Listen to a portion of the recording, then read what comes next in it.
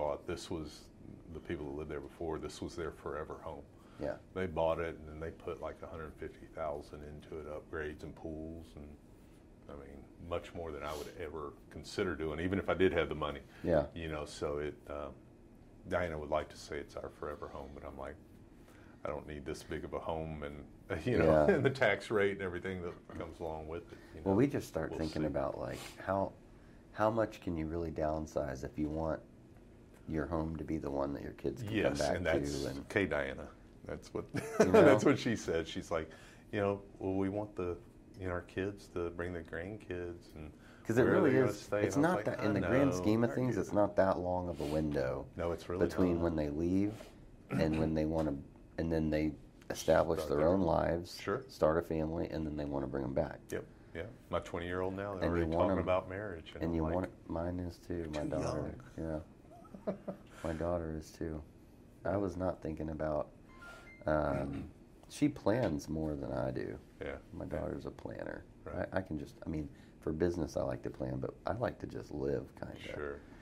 When I'm not in business. Yeah. And she very much is not that way. Right. She likes to know exactly what's going on and what we're doing at all times. We So I think we're probably ready, huh? I'm sorry, I thought. No. I know the process, so I know. I know he's got to set up lighting and. Well, what'll happen is I'll usually get you talking a little bit so that he can do mic checks, zoom in on us, make sure we're framed correctly, and then once we get to a certain point, I'll just tell you, okay, we're good. Yeah. Okay. So, again, everything's edited, so you don't have to worry about it. You don't have to keep that if you don't want to. You can just read it, throw it to the side, pick it back up. That middle desk is not seen in the video. So this is not seen, so if you want to read it and then put it here, you're good. Sure. That's why we got the waters here, because you can't and I see can them. just look over. I can actually see it better from here than I can up close. However you want to. However you want to. So he's got 4 questions, and then when he's done, I've been thinking of some questions for him. Cool. So usually the way it works is I would like to think I've gotten better at being an interviewer. Right. So we want to give people, obviously, educational content, but then we want to give them something real too. Sure. So I've gotten pretty good at segueing into that conversation. Right. So I will let you start, and you can just ask me whatever you want. These have been rolling probably 10 minutes, so it's no different. We're just having a conversation. Yeah, he's just going to edit out. Yeah, and that's what I'll do. So I know that you want to talk about economic things. So sure. In whatever order you want to start. Yeah. So, I think one of the biggest things that's on people's minds is inflation. That's a big topic over the last several years, and really over the last year and a half, the sudden increase of inflation, and now it seems to have drifted back down and tapered out a bit. What in your terms, layman terms, how would you define inflation? Yeah, so it's super easy to define. Inflation is when you have too many dollars chasing too few goods, right? People like to say supply and demand, but it really is if there's a ton of money in the economy and there's not a lot of stuff, right. You're going to charge more for it. Sure. Right? Sure. And what we didn't do, there's 2 things that didn't happen. One, in my opinion, the Federal Reserve could have stepped in sooner and kind of started fighting inflation November of, let's say, 22. Right. No, November of 21. Okay. At that point, the classic or famous comments were, it's transitory. Obviously, it wasn't transitory. We had way too much money in the economy. And I don't blame anyone for those policies because we haven't had a pandemic in 100 years. So nobody alive knew what levers to pull. Right? So I'm not going to blame them for putting too much money into the economy, but once you know that you've done that, you have to start fighting back. Sure. Right? And they could have started raising rates a little faster. I will say that I try to stay very in the middle politically, and this isn't a politically charged statement, but I believe the reason that they didn't start sooner is because 2022 was an election year. And it was a very important, no one wants to be in a recession in the middle of an election. And every side of the House does politicize things, Sure, right? absolutely. So it just is what it is. And then more recently, we had a really funky jobs report on February 3rd, which didn't make any sense because we had a population adjustment. Right. So that's when they take the census numbers and they say, well, if we really are at 4%, then there must be another 500,000 people working. Historically, that's been associated to each calendar month, but instead they put it all in the January jobs report, Right. which is not real. But what it did was it gave us an incredibly high jobs report on February 3rd, gave us a historically low unemployment number, and the only thing I can think of is February 7th was State of the Union. Yeah. So things like that happen. Everything leads up to but, some event. You know, things like that happen, and they do have consequences. And the consequence is February 2nd, interest rates were back into the high fives, and that really set us back probably about 4 months. Right. Because then rates got almost to 7 again, right? Now we're starting to see them retreat again. But for inflation, you know, we have to stop spending and start saving. That's why you see banks offering high rate CDs, right? They're offering a higher rate of savings. And part of that is, you know, when they take in money, they can lend 10 times the amount that you give them. Okay. Right? And right now, if they're lending, they need to make loans at 6 and 7% because they have all these 3% loans out there, but they're giving you 4 on your savings. Sure. So they got to make new loans on new deposits, right? So they're trying to aggressively entice saving so that they can make loans at a rate to where they're not losing on the bonds and everything that they're paying out. So that's a delicate dance also, but as we can play our part in fighting inflation by refusing to pay. Sure, absolutely. For the things that you don't necessarily need. Like that new pair of Nikes that just came out. If it was 100 last year and it's the new 150, Lamborghini. Whatever it is. I mean, even more simple things like that, right? If going to the movies was 50 and now it's 100, don't go to the movies. Yeah, but as long as we're willing to pay it, right, it's harder for inflation to come down. Yeah, and I think we don't, you know, we don't realize that as consumers. We don't see those incremental increases until finally someone brings up the conversation. You know, you can see that in restaurants. Went to a burger restaurant yesterday, and you know, got a burger, fry, and a drink, and it was $20, right? And you know, when I saw that price there, I reflected back. How much was I paying 2 years ago at this same, you know, burger restaurant? Sure. It was, you know, about $15. Still, you know, on the high end, but you know, it's a gourmet burger. But all of a sudden, it's crept up those $5, and you know, and you talk about the movies.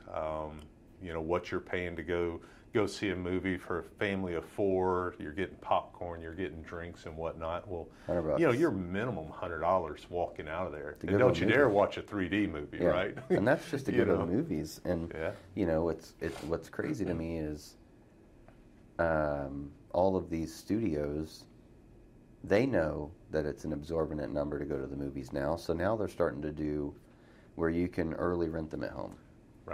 Right? So for $20 or $25, you can rent it through, you know, your Roku stick or your Amazon Fire or your Apple TV, and you can watch it at home for $25. Sure. And what I would say is, maybe do that. Yeah. Try that. Hey, we did it this weekend. You know, funny enough, we watched Cocaine Bear. You know, not promote the movie or anything, but we decided instead of going out to the movies that we were going to stay home, and it was $20. And you know, I reflected at that time, look how much money I saved. You know, so I, you know, hopefully industry is starting to curtail some of that opportunity because they don't want it to all stop at one point in time. They have to foresee their future budgets, what their revenues are going to be over the next, you know, 1, 2, 3, 4, you know, years outwards. So maybe that's an opportunity, you know, for consumers to better evaluate. So what do you think is the biggest misconception that the American people have of inflation?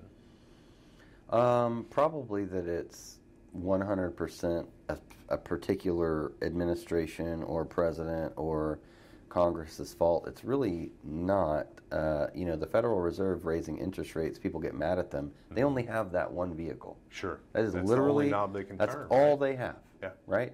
And if you go back and look at when the Reagan administration had to take over, regardless of what happened, they had to take over a high inflation period.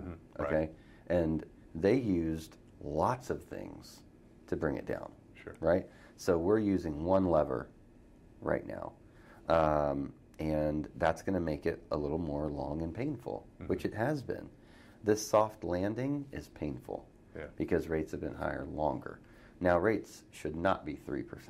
Right. Okay? Right. It's not sustainable. It's not sustainable. But unemployment shouldn't be 3 either. Correct. People don't understand that 3% unemployment is not, it sounds great, but it's not sustainable. Right. Right? People are hiring because they have profits, but they have profits because we're willing to spend the extra money. Right? So what comes on the other side of that, if you look at historically, every time the Fed raises rates and unemployment's at an all-time low, we have a recession. Recessions aren't bad, right? It's just like, it's a reset. It just has to happen because too many levers have gotten unbalanced. Most of the time, in a recession, home values go up. So real estate's still a good investment, right? There's opportunities to be had. We also do like investment hard money type loans now, and what investors were average deal, they were paying 85, 87% 2 years ago. Now they're paying 72% of the after repair value. Right. So they're getting better deals because there's better deals to be had. And so I think that there's opportunity in all markets. I think high rate environments give you opportunity on the investment side. I think when interest rates go up really high, there's opportunities in commercial also. Because if you started building your strip center at 4.25%, by the time you're done, now it's, prime today is 7.25%. Okay. Right? So if you got your loan at prime plus 1, you're at 8.25%. You're double what you started at. So now your cap's probably off. Sure. You're not delivering the same profit.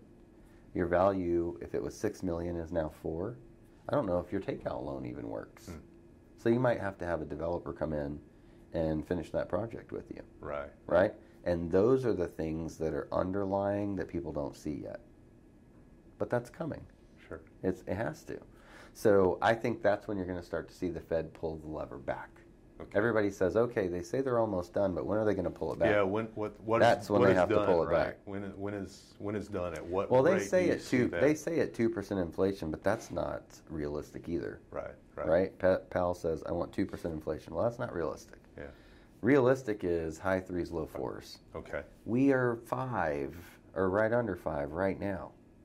He still is probably going to go through with one more 25 to 50 basis point hike in April. But on the May 10th inflation report, we're going to get under 5. We will be under 5. Right. We know that because May of 2022 was super high. Okay. Year over year was like 0.8 higher, Right. We're expected to be 0.1, right? So if you take 0.7 off of where we are now, we're mid to low 4s. Now everybody knows that because the shelter costs have not been updated either. And that's going to hit on that May report. Okay. We already know where they're trending, but that data is a lot further behind than like core products. Right. So, we get oil and gasoline quickly, right? But shelter lags. So you are seeing rent start to normalize and even decrease in certain areas. So when that starts to hit as a potential negative downside to inflation on the, specifically on shelter, you could really see a very attractive May CPI report. I really believe we will. It's been on the calendar for me since November. Okay. I knew November 10th was going to be a big one. It was. Right.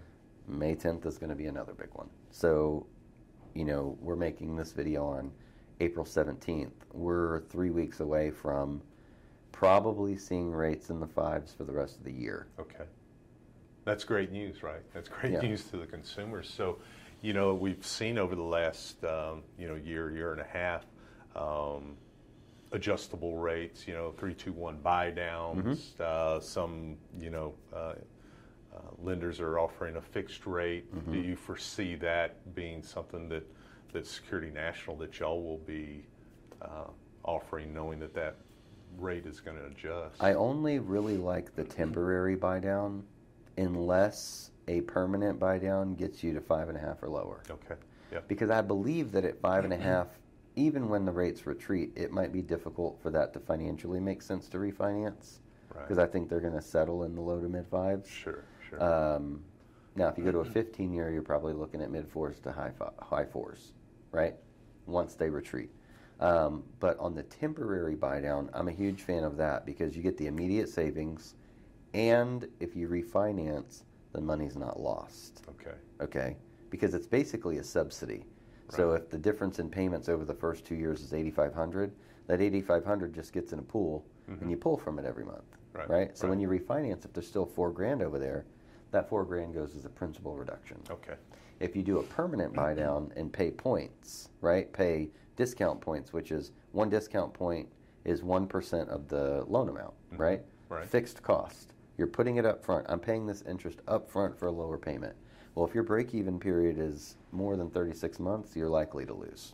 You're just going to lose. Because in the next 36 months, you're likely to refinance, and then you did not win on that economic decision. Because there's no crystal ball, right? There isn't a crystal ball. But do you foresee rates even getting down into the fours at some point in time? I think fours will be reachable for the ones that want to pay for it. Okay. I do. Sure. And I don't think it's a bad idea to pay to get in the fours because you're going to be there. Yeah. Right? Yeah. You're going to be there for a while. Yeah. It's not like there's not going to be another 3% and 2% boom anytime soon. Right.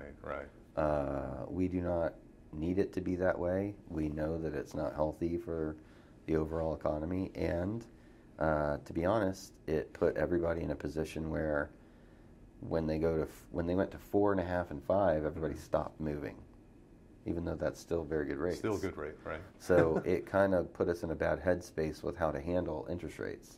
Now, rates go to 5.99, and everybody wants to buy a house. Yeah. Right? Yeah. It was only 2 short years ago that people would hang up on you if it was 3.25. Sure, because we saw that in December and January when those people just, I know October and November, it was crickets in the market for us. Then all of a sudden, when December hit, it was like people came out of the woodworks and started buying homes. Yeah, so November 10th was the first really good inflation report, and the weeks before that was the highest rates had been in a long time, since probably 08. It was like 7.3 on a Fannie Mae, right? So they started to retreat. Then we got a good December report. We got a good January report.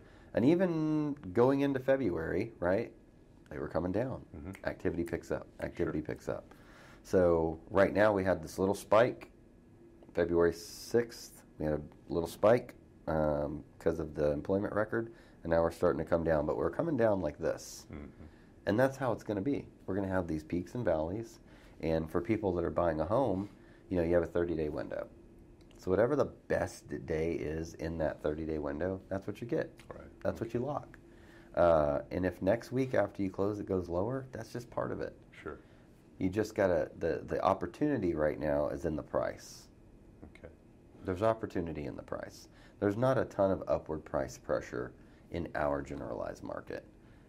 We have inventory that's coming on, right? And I don't think we're adding buyers at the same rate that we're adding homes at the moment. Sure, yeah, because inventory rates had been low through the first quarter. A big part of that, I'm heavily involved with new construction in the area and having those conversations. And a lot of these builders have pulled back from building so many spec homes because they sat on so many of those homes at the end of 2022.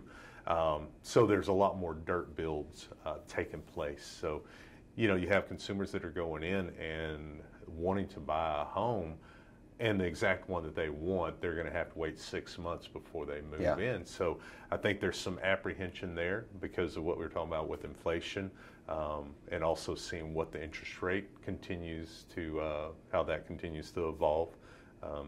So people are making decisions based on the economics more so than they are of the home that they are searching for.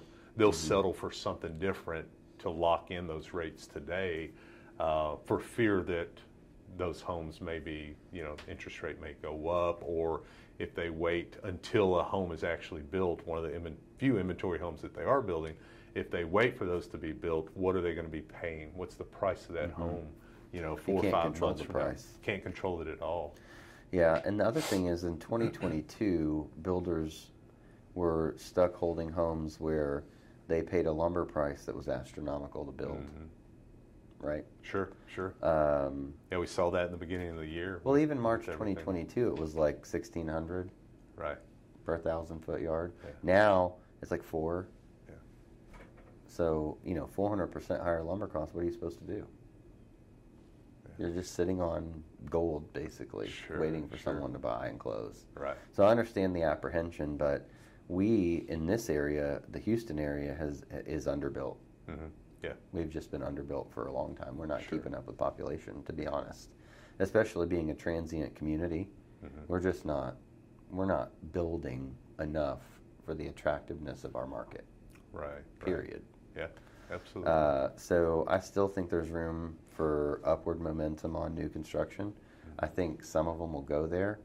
I know that our general area, Galveston County, Harris County, Brazoria, there is a good number of permits being issued for single family. Right. Now in Harris County, believe it or not, this is trailing data, but almost 60% of new starts were multifamily. Wow. Yeah, we've seen that over the years in Houston with, especially the Edo area, development of townhomes. Townhomes are making a huge comeback. I know there's, off of 96 there in Kemah, large development there of townhomes, patio homes, as well as condos. So it seems like there's a big transition back to that. That was kind of a thing in the past where, well, if you lived in a townhome, it's because you couldn't afford a single-family home. Yeah. Well, that mindset has been changing drastically, thanks to the market in Houston. You can. I think busier people don't want the maintenance. That's in young professionals, and that's the big part of Houston. They don't want the maintenance of a yard, and they don't want to travel 45 minutes. I want to be close to everything, Mm-hmm. but I don't want to have to do any of the upkeep. Sure. Let me enjoy my time off, my weekends. Correct. So yeah, we were talking about yard work. This weekend was beautiful. Yeah. Everybody was doing yard work instead of going to open houses. Right. Like, you got to do it when you can, and part of being a homeowner in a regular single-family residence is upkeep. Sure. And if you don't have upkeep and you don't stay on top of those things, then your value decreases. So it's just part of the responsibility of home ownership, and I think that is why townhomes, condos, etc., have gotten more popular. I know they're getting popular with builders because, not just builders, but the city likes them because you can densely populate an area. Sure. Right? Yeah. To accommodate for population. Yeah. At that time, the tax dollars may not be coming from property taxes, but it's for goods and services. You bring more population in, they're spending more money in the area, and funneling money that. Well, maybe, but think about a 12,000 square foot lot in Edo right now that has one house on it. Right. That's not a huge lot.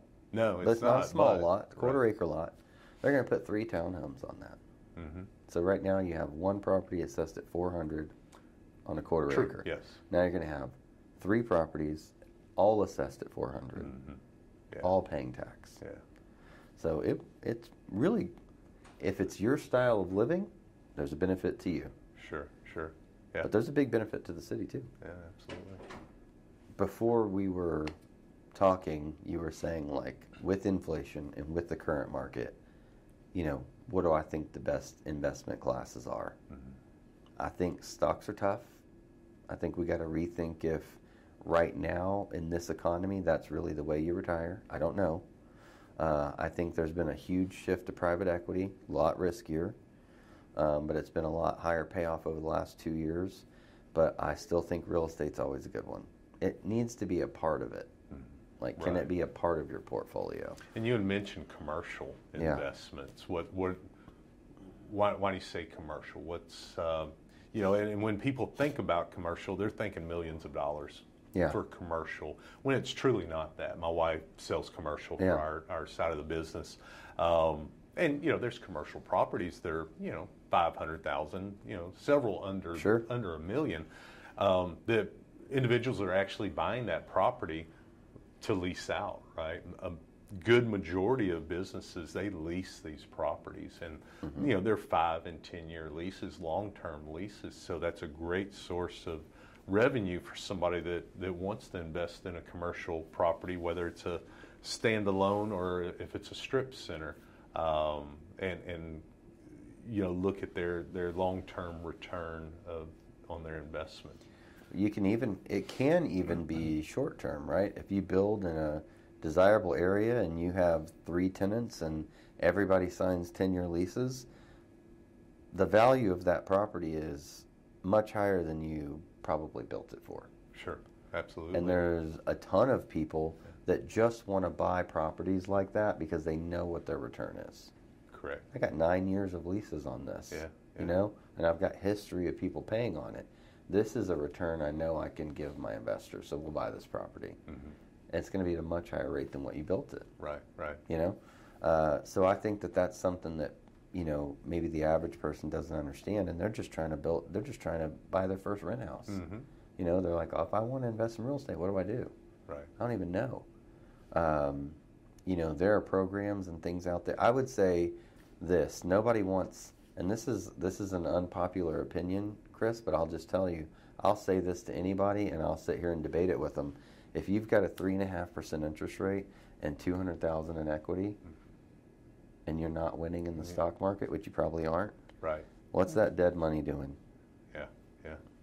If that was my position, I would, and I wanted to own real estate as an investment, I would do a cash out refi. I don't care if I'm paying 6.5%, because if I take 50 grand, there's a good chance that if I go find the deals, I can buy 3 properties, right? Sure. Using alternative financing. I could buy 3 different properties, bring them to closing, cash flow $300 each, which is going to pay way more than my difference in payment on my primary. Sure, absolutely. Right? Yeah. And now my net worth has gone up 4 times. Yeah.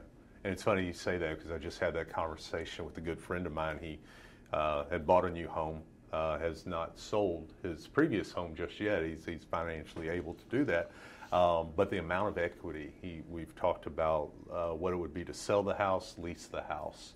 But he has enough equity in that home to where he could do a cash out refi and go buy 2 or 3 additional homes.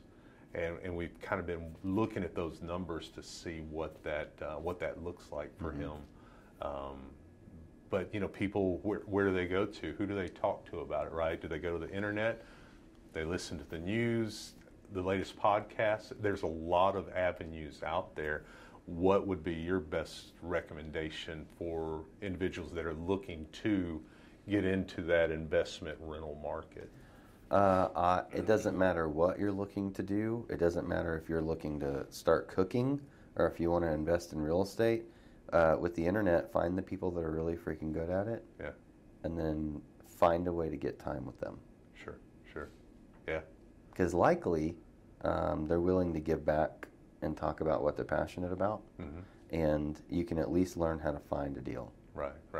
And I can tell you, with me and my wife getting into real estate, that's something that we did. Is we not only sought after agents that we knew locally that were successful, but also folks that are out there with their YouTube channels and promoting, trying to help people be successful in something that they're passionate about, which real estate's something I've been passionate about for a very long time.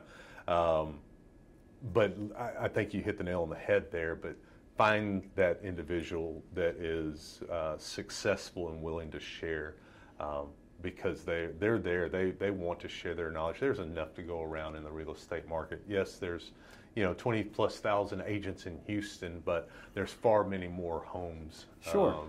In the area. And what I will say is there are enough people doing it at a high level that are not stingy with the information. Mm-hmm. Yeah. Because they know that part of, being blessed is giving back, right? Sure. Whether that's your time, money, energy, effort, doesn't matter. So showing someone, I could get on here and say exactly what my process is to close loans. And it doesn't matter because you're not going to do it anyway. Right. You won't. Sure. Because it's not your process. Yeah. But you might take one thing and say, oh, I like that. Right. And then apply it to your process and get some sort of pickup. Yeah.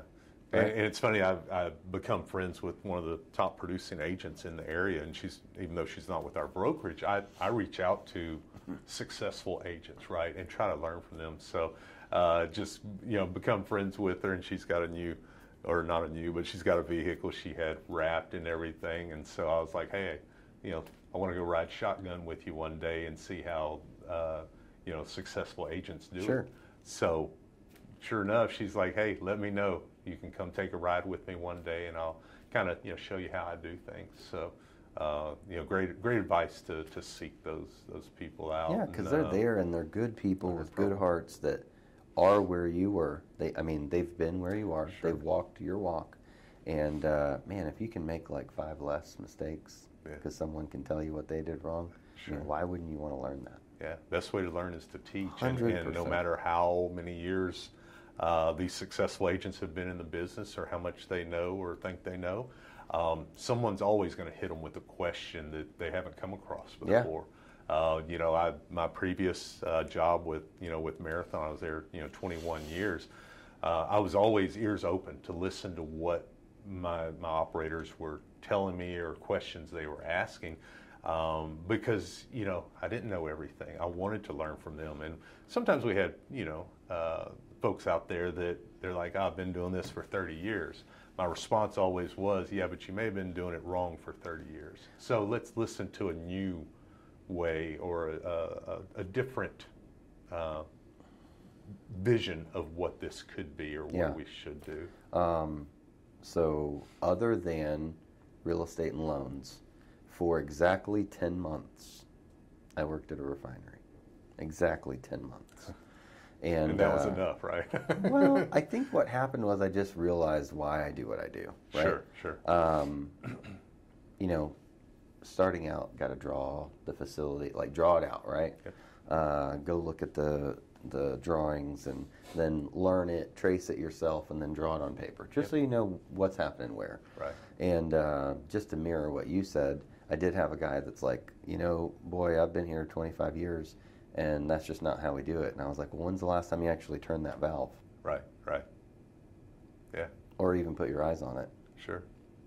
He's like, I don't know. I was like, then you're not telling me anything. Yeah. You're not helping me. No, that's awesome. I'm glad you got to experience that, because that's what I started off as an operator and worked my way up. And, a friend of mine, Phil Kelly, told me early on, and it's been repeated a million times over, is good Lord gave you 2 ears and 1 mouth for a reason. Yeah. Stop using the mouth so much and start listening more. And because I was always real quick to throw my opinion out there, just because I was eager to learn, and but I shortly realized, it's better to listen to what people have to say that know their business, right? Mm-hmm. Listen to what they have to say, then formulate a educated question to ask. Not so much my opinion, but come up with a question to ask that may relate to my opinion. And when I started doing that, things really changed for me back then. And so I apply that today. Yeah. Anyone that works with me, I tell them never accept that's how we do it as an answer, ever. Ask questions. Don't be afraid to challenge when you think it's right. Respectfully, don't be ugly. Right. But if you know something isn't correct and you're being told, well, that's how we do it, don't accept that ever. Sure. Ever. Going back to being an operator, they were going to make what we made where I worked was ethylene oxide, which is not great. Big time carcinogen, great solvent, Right. but you really shouldn't work with it with your hands. So we had to use a nitrogen-based pad because you couldn't introduce oxygen because, it's highly flammable. Right. So it's a hydrocarbon. So, fire triangle is temperature, oxygen, and what's the last one? Yeah. Right. So you only need 2 of the 3 Sure. with hydrocarbons. Oxygen's a big one. So we use nitrogen pad for everything. Like it. So we had the nitrogen came over from the other side at, I want to say 120. We had steam too, Right. because we couldn't use just oxygen for anything. But the nitrogen came over at 90, and then we had a pressure control valve that took it to 60. Right. And then there was this one valve where it just kind of was just buttoned up, right? And that valve has been closed forever. It has a little pressure reader right above it, and it has an end on it that's been painted 1,500 times. Right? And so they were going to make a modification to take that 60-pound nitrogen and run it up to the pressure control valves because they kept getting gunked up with the ethylene oxide. And so the engineer comes over, and we have to walk through everything. And they're like, well, we're just going to tie in right here because we need 60 pounds exactly, and this is 60 pounds. And I was like, this is not 60 pounds. And he was like, well, it says it should be 60 pounds. I was like, I understand that, but this has never read 60 pounds ever. Right. So somewhere in here, you're losing something. There's a fitting and doesn't go anywhere, so nobody cares. But after that valve, when you get to the end of this line, you're 48 max. And they're like, well, that can't be right. I'm like, I know in the book it can't be right. Right. That's not what it says on the P&ID. I know that in the book it can't be right, but all you got to do is just get somebody that you're not using this line. It's not in service, so nobody cares. But just put the snoop on it and find where it is, and then fix it, and then it'll be 60. And they were like, but it's 60. I'm like, but it's not. Things in practice are different. And the thing I learned from that experience is, what the book tells you and what is in practice is different. Yeah. And sometimes it's that way in real estate. Sometimes it's always that way in mortgage. Yeah. Right? I can read the book on how to do loans all day, but no one's going to walk in with that profile. Nope. No one's ever walked in with the same profile twice. I've done loans for people 4 or 5 times, and not one time was their application the same. Right. And just in my short time being in real estate, every client that I've worked with, whether it's buying, listing, leasing, investing, every single one has been different. There's not a template per se that they can just input information and it makes it seamless. It's always something different, and and that's one thing we always talked about with engineers that I worked with. Some people read things in black and white, but we operate in the gray. Sure. Because that valve you talked about, that valve is there, but it's frozen. So now you've got to go downstream of the vessel and isolate there and clean back. So, but that's where it comes down to really listening and working with individuals and understanding that, yes, this is what the manual says, or this is what the lending requirements may, lay out for you. However, what's the gray area? What's your your credit score versus your your DTI and your income? There's so much that comes into play because people get on Credit Karma and they're like, oh, I've got an 890. Well, that's not even possible. But they look at those outside sources that do not see the details of their their credit. So so what it boils down to is working with someone like Security National to really understand what their profile looks like and what it will take to get them the loan they need to get in the house that they desire to get into. So, and same thing with real estate agents. Everybody has a story, right? So do you want to listen to the news? Do you want to listen to your brother-in-law?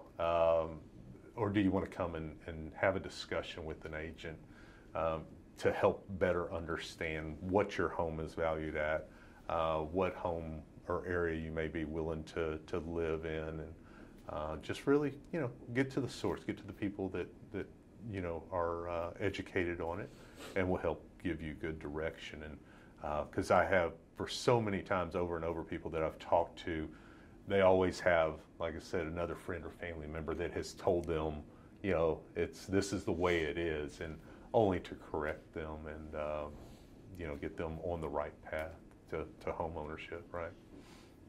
I agree. It's not a one-size-fits-all for anyone. We'll get applications, anywhere from 10 to 30 a week on just my team. Sometimes we get a couple hundred in the group. None of them are going to be the same. None of them. There's so many data points that we're looking at between income, credit, assets, job history, employment history, residency history. There are so many things that we're looking at. Mm-hmm. No two profiles will ever be the same. Right. And for sure their stories won't be. Yeah. And why this is happening won't be. Sure. How did I get here? Yeah.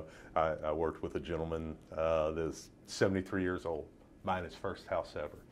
He had a house before that his parents left him, but he had never gone through the process of getting a loan, having an inspection, the appraisals, everything that comes along with that. And, it was, at first I didn't really understand why, at that age, why don't you know or understand these? And became very good friends with the gentleman. And, everybody has a different situation, and a lot of people are fearful of filling out that application because the skeletons are going to come out of the closet. I don't want to hear no. You don't want to hear no, right?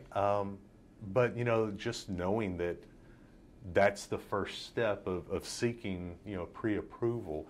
And, okay, so you have to work on your credit over the next 3 to 6 months, whatever that may take, at lender's direction. But, hey, you know what? In 6 months, would you rather be owning a home, or do you want to continue giving your money to a landlord paying lease? Now, some people, because of income levels and whatnot, that's their current option, right? But what if? What if you could own a home in 6 months or a year from now and save up, the down payment, your closing costs and stuff?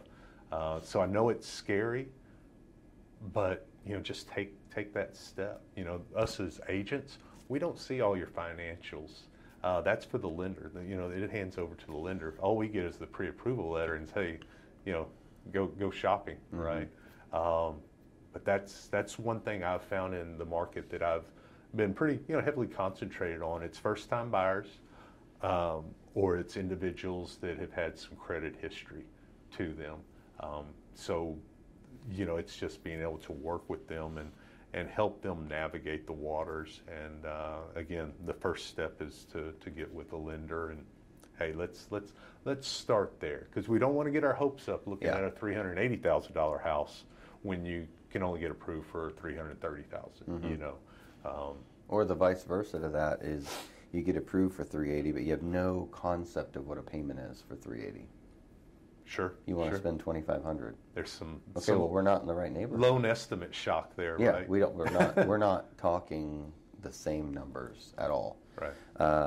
And then, I don't know how well you feel like your conversion rate is when someone says, oh, well, I just don't want to hear a no, or I don't want to be rejected, or I just don't think it's a good time. But, the quick way for me, I try to keep communication short, but very easy to understand.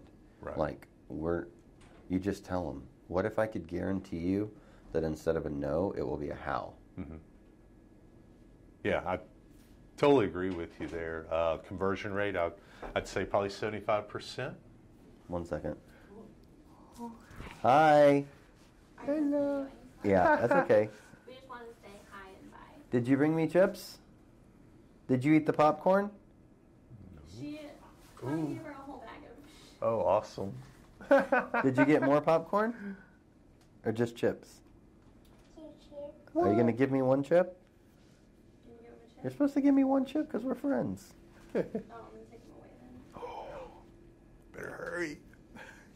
You don't have to give me one.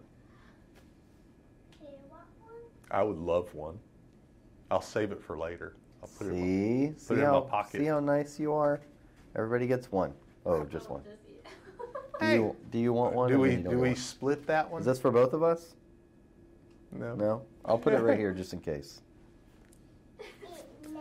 Eat it now. Okay. Yes, ma'am. Yes, ma'am.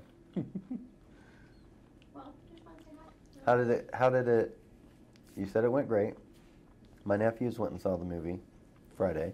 They said it was really good. It was so good. What? Mario? Mario movie. I Oh, heard was it bad about really? it, guys. Oh, I've only heard good.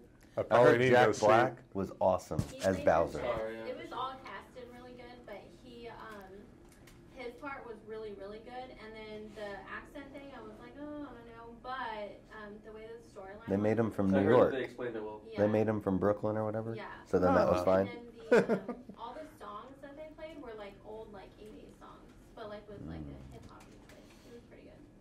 Interesting. Nice. Have to go check it out. Very good. I played a lot of it when I was young. Yeah, well, Jackson. Like, Did you like the movie? Wanted to see it so Did bad. you like the movie? Yes. Good. Yeah, then we saw Disney on Ice. Oh. So that was Oh my God. Frozen and Encanto, My right? daughters love Disney on Ice. We went to so many of those. Those are two really good ones. They still. Frozen and Encanto. Yeah, Yeah. The shows were really good too. That's great. Tanya took one of her grandbabies. Yeah, she was telling me. Yeah. So it was good. That's cool. Well, I'll let you guys get back to your video. It was good. Okay. Good to see you. Bye, friend. Say bye. Bye. Bye, Bye. Penelope. I'll see you next time, okay? Okay. Bye. Bye. Good to see you. Yeah, she had a client appreciation event on Saturday. Yeah, I saw that. Yeah. Yeah, I was. Who was I talking to the other day? Was putting a gift together for their event. Gosh, I don't even remember. I saw them in the office. Gotcha. Mine failed. I think there was a warranty company that did one. Yeah. I don't know what we were talking about. It's a title, American Title, maybe. Okay. Was there? But anyway.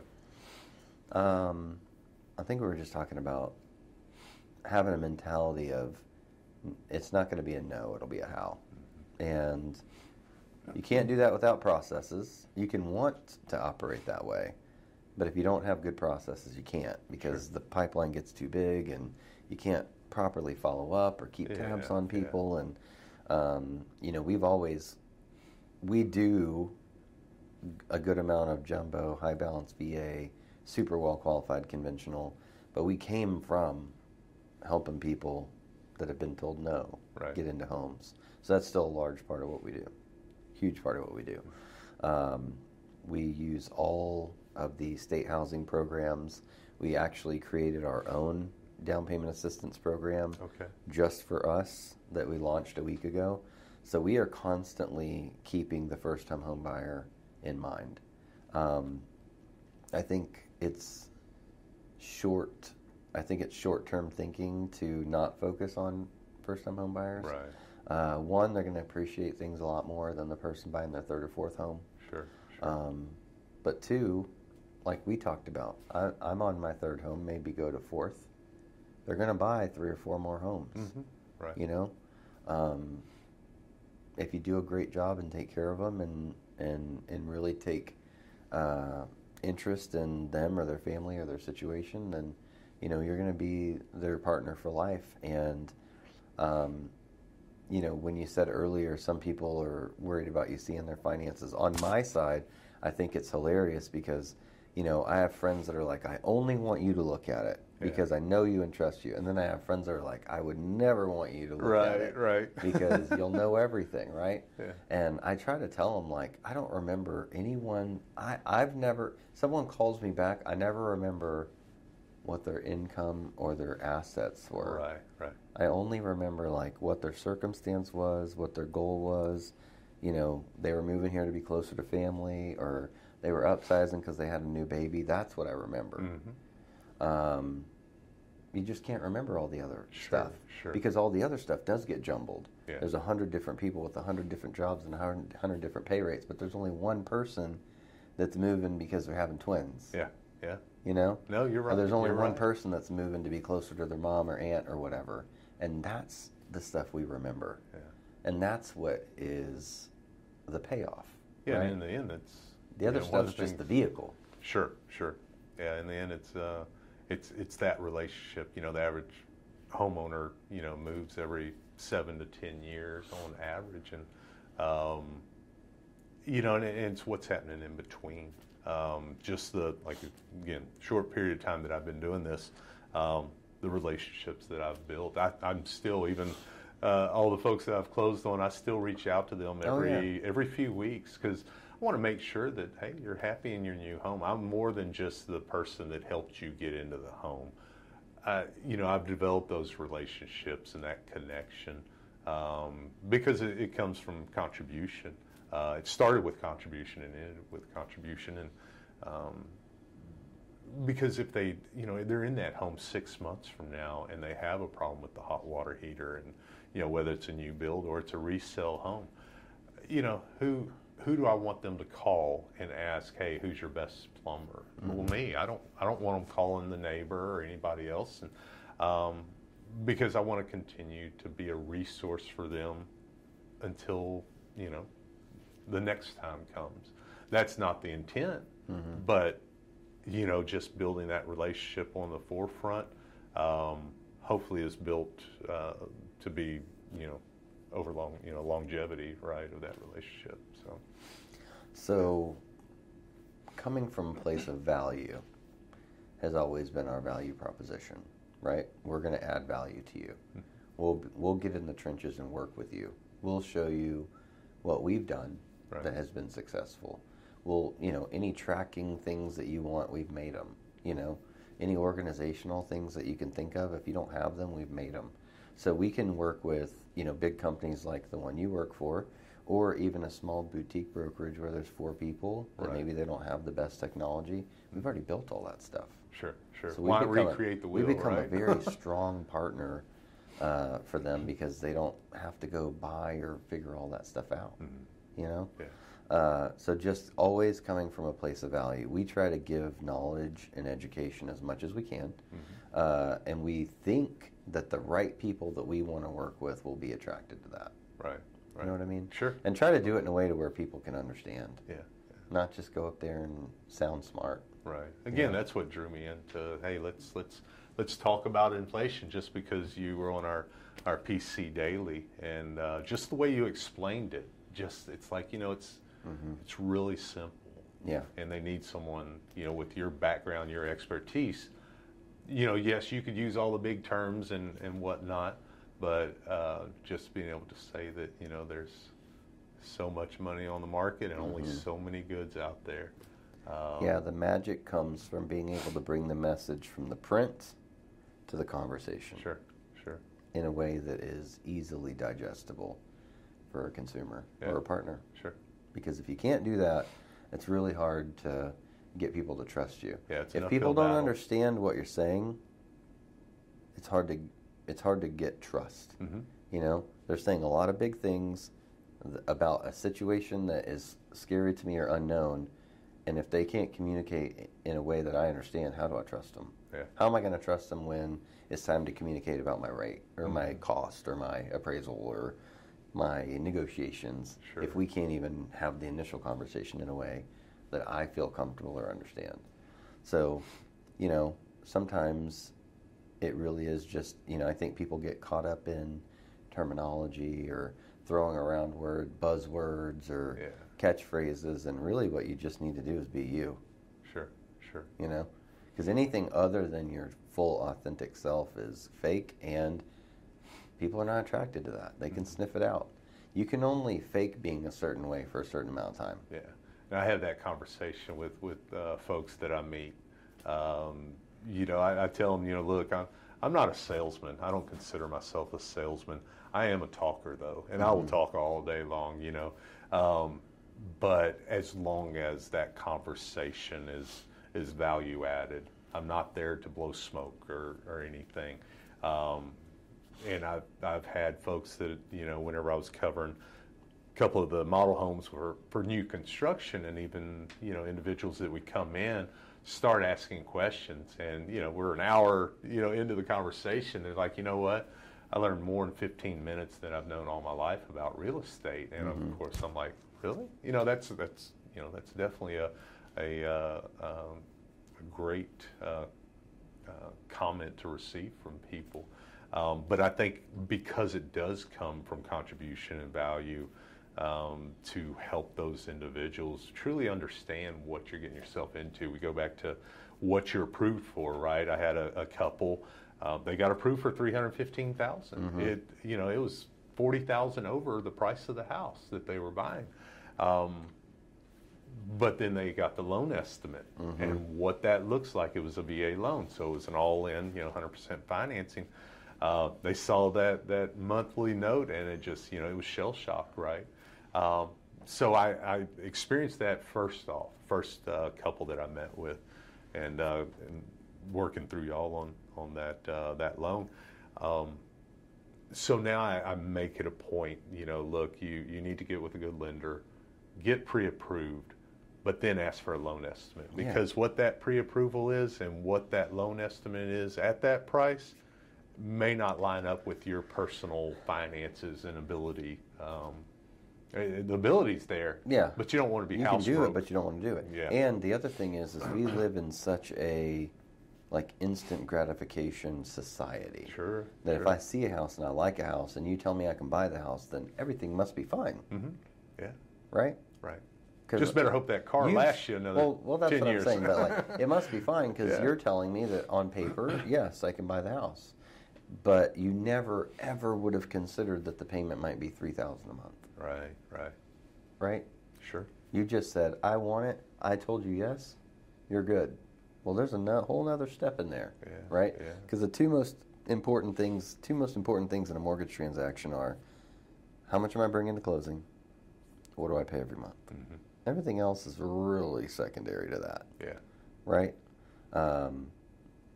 They want to know financially, what is it up front? What do I pay every month? Because you don't write your check in interest rate. You write your check in dollars and cents. Sure. Right? So those are the two things that matter. When you write a check at closing, you don't write it in, shutters or whatever. You write it in dollars and cents. Right.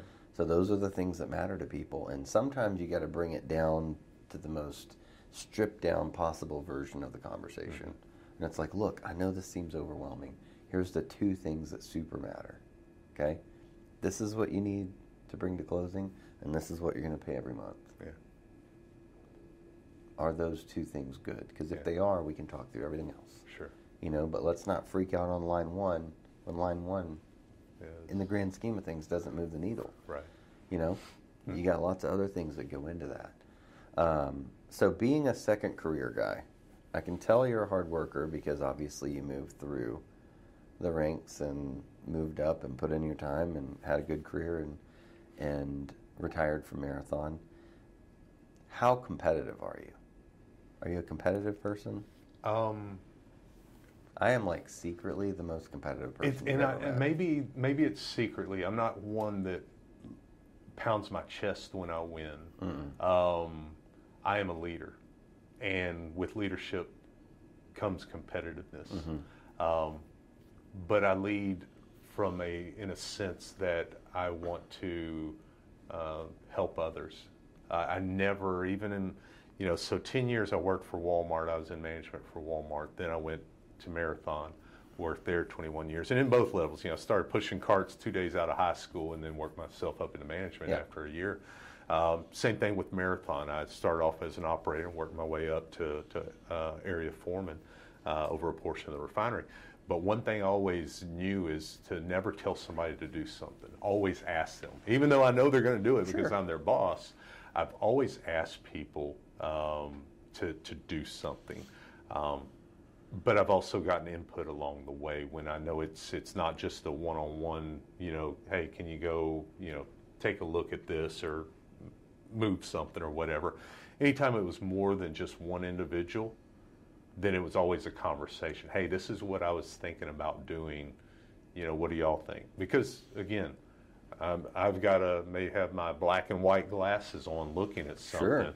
But these guys in the field or out in the store or whatever may see something that I didn't catch. So yes, in that sense, working with other folks, I try to to help lead. And the competitive side, yeah, that's a hard one. I've never viewed myself as being competitive in a sense that I want to be the winner. It just has come naturally by my leadership skills that we've become winners. So, yeah, I do want to win. If I'm doing it, I want to win. Not by any cost. I want to do it the right way, and I want people to win with me. right. But if we're going to show up every day and be a group of people that provide mortgages to a market, why in the world wouldn't we want to be the best one? Yeah, sure. Anything other than that doesn't make sense to my brain. Yeah. You always got your eye on the prize, right? Yeah. You Well, know. it's not about money. It's not about market share. It's about, if you asked 10 people, who do you think the best option is, doesn't matter where you are in your career, to send your, clients for mortgages, I want 8 of them to say us. Yeah. Or at least mention us in the 3 people that they say. Right. I want that. And if we're not doing that, what are we doing wrong? Yeah. Or what can we do differently? Right? Sure. Because what is the point of doing something if you're not trying to be the best at it? Yeah. For me, that's where I maybe I silently do that's that. where I get competitive, right? Yeah. It's not anything else other than if I don't think we're performing at the top level of everyone in our area that's doing the same thing as us, then we have to get better. Sure. And I'm pretty critical of us, so I pretty much never think we're doing it. Yeah. Well, there's always room for improvement, right? But there are times when, Absolutely. like, you might see me less, or I'm not at as many functions, or I might not be as visible, and it's in those times that what comes next is pretty special. Because if I'm not out there, you can bet your butt that I am working on, planning, or doing something that is making me not be there. Right. And when that thing is done, I'll be out there with that new thing, and it's gonna be good. Sure. It's gonna be something of value. It's gonna be something that's gonna help our community, and it's gonna help realtors put more people in homes. Right. So there are times when I'm less visible for 3 to 6 months, and those projects have been probably the biggest game changers we've had, because they're a collaboration of everybody that's here. We're getting in rooms and throwing around ideas and creating concepts, and we're very good at executing. Right. And I think a lot of people are good at thinking about things.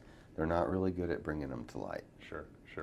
And this group that I'm lucky enough to work with is very good at executing. They will go from idea to concept to execution very quickly, because now they expect it. Yeah. Like if we say, hey, we should all do this, what do you think? And everybody's like, yes, it's not an idea anymore. Yeah. Now it's something that we have to do. Sure. And there's a process to everything, right? And I like the way you say that, because you can have these great ideas, but if you do not have a process in place, that you hit the lottery tomorrow and you're like, hey, I'm out, guys. Good luck. If it's not something that someone else can step in and continue to help the team navigate through the process, it's not sustainable, right? When the leader has moved on. But I think when people within your team understand that, look, this is the process to obtain those goals, it becomes natural for them, right? And when things are natural and not so scripted, black and white, that this is the process we have to go through because of X, Y, Z, it's more of relational to step your clients through the whole process. Yeah, for me, going back to leadership and some of the things that you just said, I really feel like you can take my entire job and just say that it's these 2 things, right? I really only have 2 jobs. My first job is to get every single person here to where they could leave tomorrow if they wanted to, and be successful anywhere at whatever their job is that they do here. Right. They could do it tomorrow, and they would be performing at a high level. No matter what company they went to, they would be one of the most attractive hires period. Right. That is job number one. Job number two is to make sure they never want to do that. Yeah. Because it's what you're investing on the front end with them, right? Well, just create an environment where people feel heard and they feel loved and they feel welcomed and they feel like they truly are a part of something, and they feel like, you know, when it's 5 p.m. on a Friday and they don't want to do that last task, they understand what completing it means to the person that's getting the home, or the money that we'll invest in the community because of it, or the person that might get a grant from our 501c3 because I picked up the phone and did the task. Right? Yeah. And when they understand that and they feel, you know, what they are a part of and believe in it, then they don't want to leave. Yeah. And I don't want them to leave. Sure. Not just because I invested time and money in them, but because I love them and I care about them and I know everything about their families, and I build deep relationships with the people that work here. And, you know, every once in a while when someone does leave, I hope it's for something incredibly better. Yeah, hopefully they're taking, it's a stepping stone. 100%. Right? I hope it's for an opportunity that I couldn't otherwise give them, and I'm very happy for them. You know? And it's, you know, that's a discussion that we've been having. You know, me and my wife are part of Hoot Realty Group, right? That's our team. She does commercial, I do residential, but we've been having a lot of conversations between ourselves, and then we met with you know, the director of our office the other day and have that discussion about building a team, because that's one thing that I can't wait to, you know, wait for. Even though haven't even got my full year in yet, I know what it's like to build a team. I've always worked on teams, and I've always been a leader of those teams. And it's not about money. It's not about building a team for me to make more money. Greed never comes out of my mouth. But I see the opportunity to help other people succeed. You know, we all come in as individual agents. We're all contractors, right? And we've got some really good teams within our office. But I see the opportunity to bring in some of these other agents that they're good doing what they do, but they can't do it all. And I see that if I could bring them in and we can share all of our expertises, whether it's past jobs or certain areas that we're concentrating on. So, like, I concentrate heavily on new construction. What can I offer to these other team members? Another team member may have a long background in apartment relocating service. What can she or he offer to the team? So that's one thing that I hope by the end of this year that we'll expand our team, and just to help others be more successful, you know, agents. You know, the dropout rate for real estate agents is like 87%. Well, I don't want to see that. People that I started with June of last year, you know, 8 out of the 10 won't be here a year from now.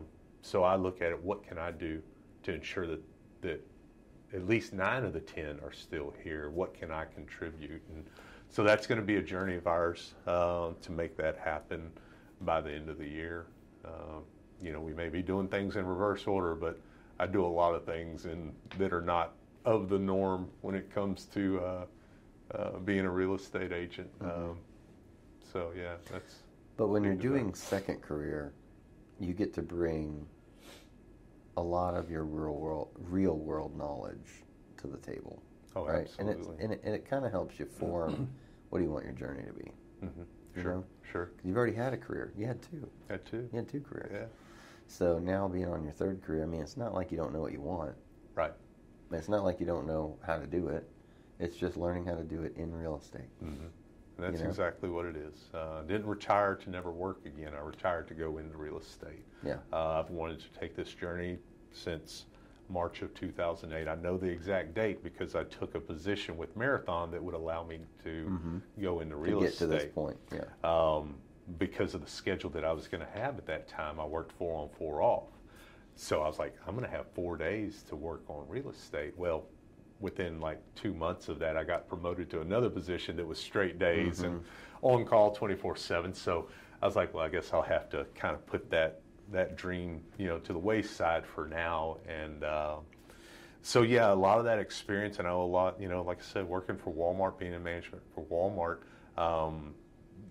having 250 employees and then thousands of customers coming in, and being able to navigate the waters and be that buffer, because you've got complaints, right? Mm-hmm. And then from customers, then you have complaints from your employees, and sometimes those complaints are against one another. Oh, sure, yeah. So here comes Chris Hoot in to be the buffer and get punched from both sides. But a lot of lessons learned, in my 10 years there at Walmart, and then the last, like I said, 21 years at Marathon, and working with different teams and groups and people, whether their degree is in safety, civil engineering, chemical engineering, environmental. I had to work with people of varying backgrounds. Mm-hmm. And I'll tell you, my first degree is real estate license from Champion School of Real Estate. That's my first, completion of, got a certificate, right?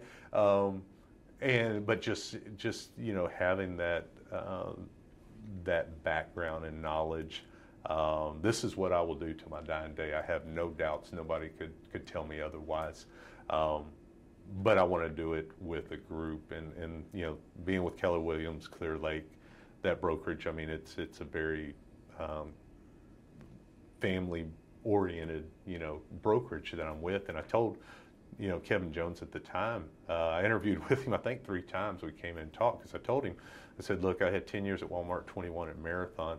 I'm not going to go to another brokerage. I will pick the brokerage, the one that I see that I will stay with until the time comes that I say, okay, not working another day in my life. But, right now it's not work. I work a lot more than I ever did with Marathon, but it's not the same.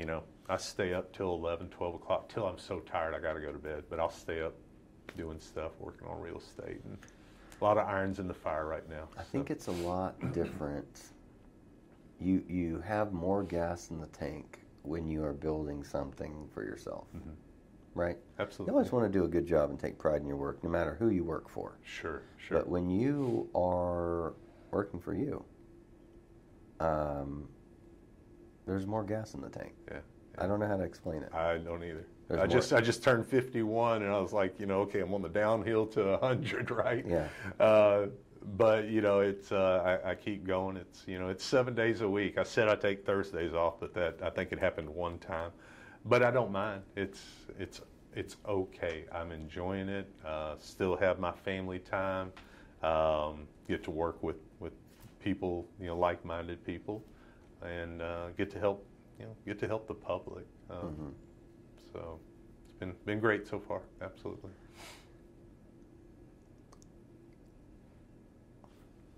Once you build your team, which I'm completely confident that you will, and you get rolling, and you're growing your business, and you've built something yourself, not for the greedy reasons, what do you want that business to mean? What is the end goal? Like, I build this whole thing, I've got great team, we're really just focused on our process and creating a great experience for consumers. Is there a bigger reason? Is there a bigger why behind all that? What is the reason? It's funny you say that, and you kind of give me goosebumps when you say that, because I want to leave a legacy. Mm-hmm. I'll be honest with you. I want to leave a legacy for my family. And owning a business, I think, that's the first step. And when I say leave a legacy, we came up with our team name, Who's Hoot.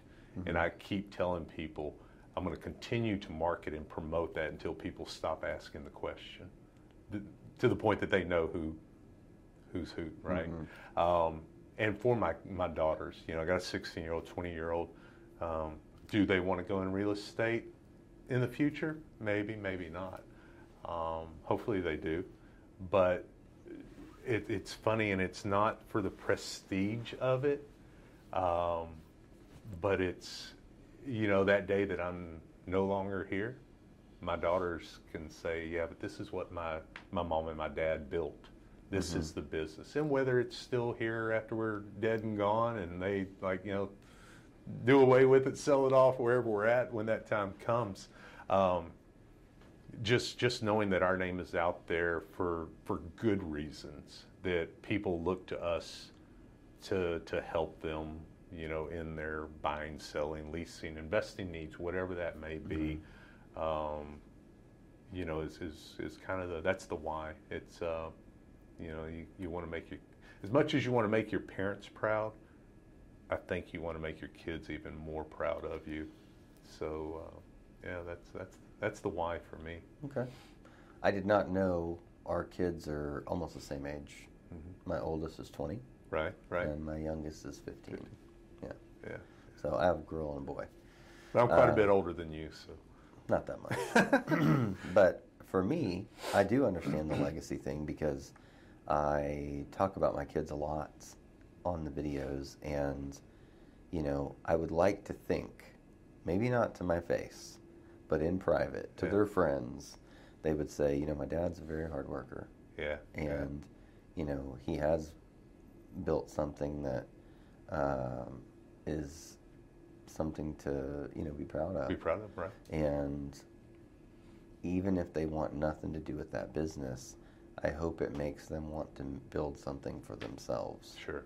To be proud of, whether it be a career at a company or their own company. I just hope that the value is instilled in them that it is worth it. The hard work is worth it. The sacrifices can be worth it. You can have a life and a career at the same time. Right. It doesn't have to be a choice. Yeah. And I think that their generation is really struggling with those questions. Mm-hmm. I can travel or work. You can do both. Right. I can have a family or work. No, you can do both. And it's worth it. Yeah. Every single moment of it is worth it. Every struggle's worth it. Because when you get to where the work pays off, there's no better thing. Right. Yeah. And I hope that they understand that. I hope that they can take lessons in that. I think they're both in that age range where I can't expect them to appreciate it right this second. Right. Because they're just inherently looking for what's better for them. Yeah. But I'm hoping that they will turn a corner, both of them, at some time, and it will have a lasting impression on them. Because I know that they're paying attention. Right. And whether they will admit it or not, or whether they will say it right now, maybe they're incapable mentally, but I just hope that they get to the point to where I know it. Yeah. They don't ever have to tell me. I just want to see it. If I can see that it made a lasting impression on them, then it's great. Right. That was the whole deal. And I'll say, recently, where it really kind of, I think my daughters noticed that, hey, the time and effort that we're putting into things, I got the Eagle Award for Keller Williams, and of course, I was homesick with COVID. They had to Zoom me in and everything, but I didn't really realize at the time, and I knew it was a thing in the office, but I received that award and very appreciative of it. Just to know it comes from the folks in the office, my peers, right, that voted me to receive that award. For my daughters to recognize that accomplishment in a short period of time, I think they finally realize, hey, Dad's doing good things. And when one of my daughters said, I'm proud of you for what your awards you got, Dad. You're killing it out there. And I used to hate the word killing it. It's just everybody's killing it until your kids right? use it as a compliment. Yeah, absolutely. And then I'm like, yeah, we're killing it, which is great. But in the end, it's it's selfless. In the end, I'm doing this for others, and the most important is my family. I've spent a lot of years working for the man, making the money that I needed to make. And I finally had the opportunity to retire and go into something that I absolutely love, and we're going to do great things. for sure. What I would, the one last thing I would like to say while we're talking is, and I'm passionate about this, is real estate. I know it in and out, but real estate, if someone thinks I can't have anything but this job, or I can't have anything but this circumstance, or I can't have anything but this life, it's not true. Sure. Like, real estate is the one vehicle that I think anyone who is willing to put in the work, learn, and, you know, create processes and be consistent. Mm-hmm. Consistency is the key. If they're willing to do that, all they have to do is sacrifice, you know, save a little bit of money, create a window to where they can do it safely without, you know, putting their entire family at risk. Right. And do this and really have a better life. And I just think that we're blessed to be able to work in that kind of industry, because I know there's a lot of people that think that they can't have any more than they have right now. Right. That's absolutely not true. And I hope that, you know, maybe one person sees the conversation that we're having and says, maybe I should think about that. Yeah. Because it's there, and there's an abundance of it, and the people that are very consistent is a very low percentage. Mm-hmm. Very low percentage. I think I saw a statistic that if you're willing to practice at your craft 18 minutes a day, mm-hmm. at the end of 1 year, just 18 minutes a day, right. At the end of 1 year, you'll be in the top 3% mm-hmm. of all performers at whatever that is.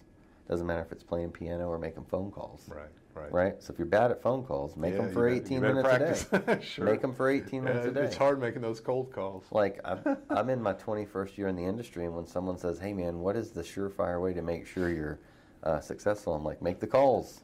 Yeah, absolutely. You got to make the freaking calls. Yeah. The money is in the phone. You know, the prospects are in the phone.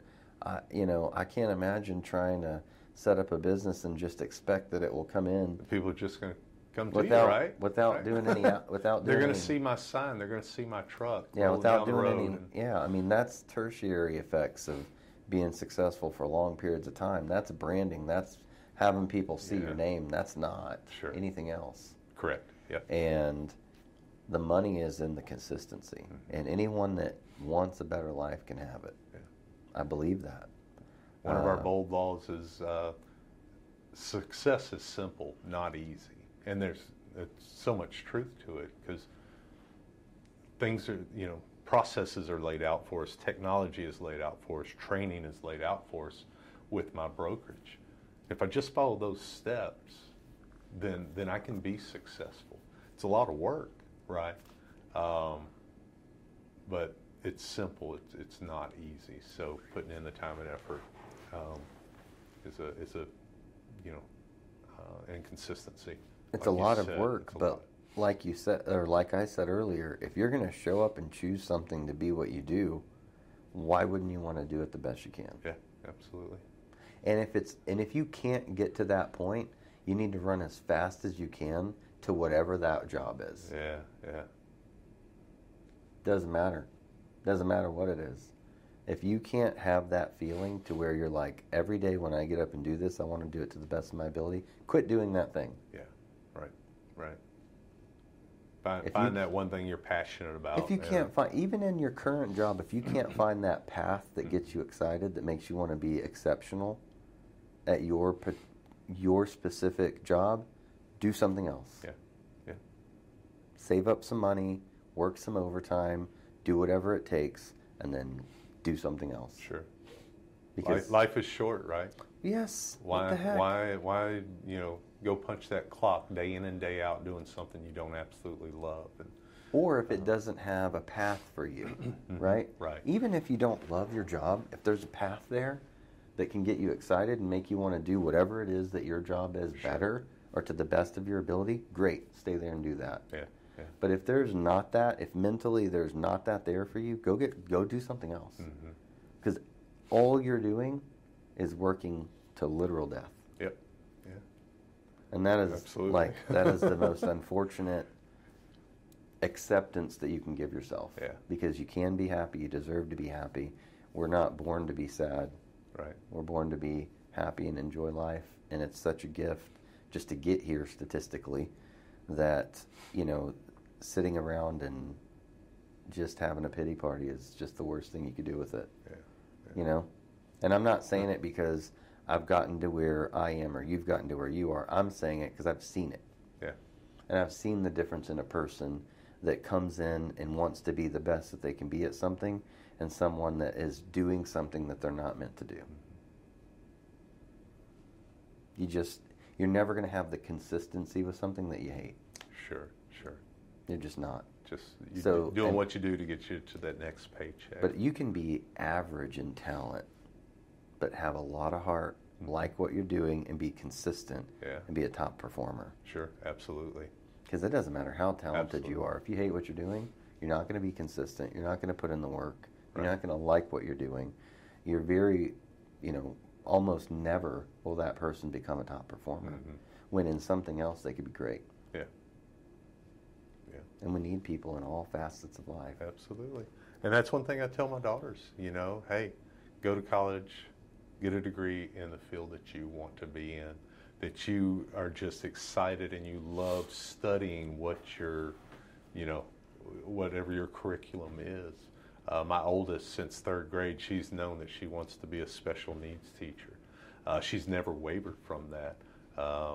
And I've told her, get your education, get your master's degree. I will pay it all the way through, but make sure that's something that you can see yourself doing 20, 30 years from now and still smiling, loving it. If not, let's figure out what that is. But let's figure it out now. Don't jump ahead in life and go get a job, get married, and have kids, and now you find yourself stuck, right?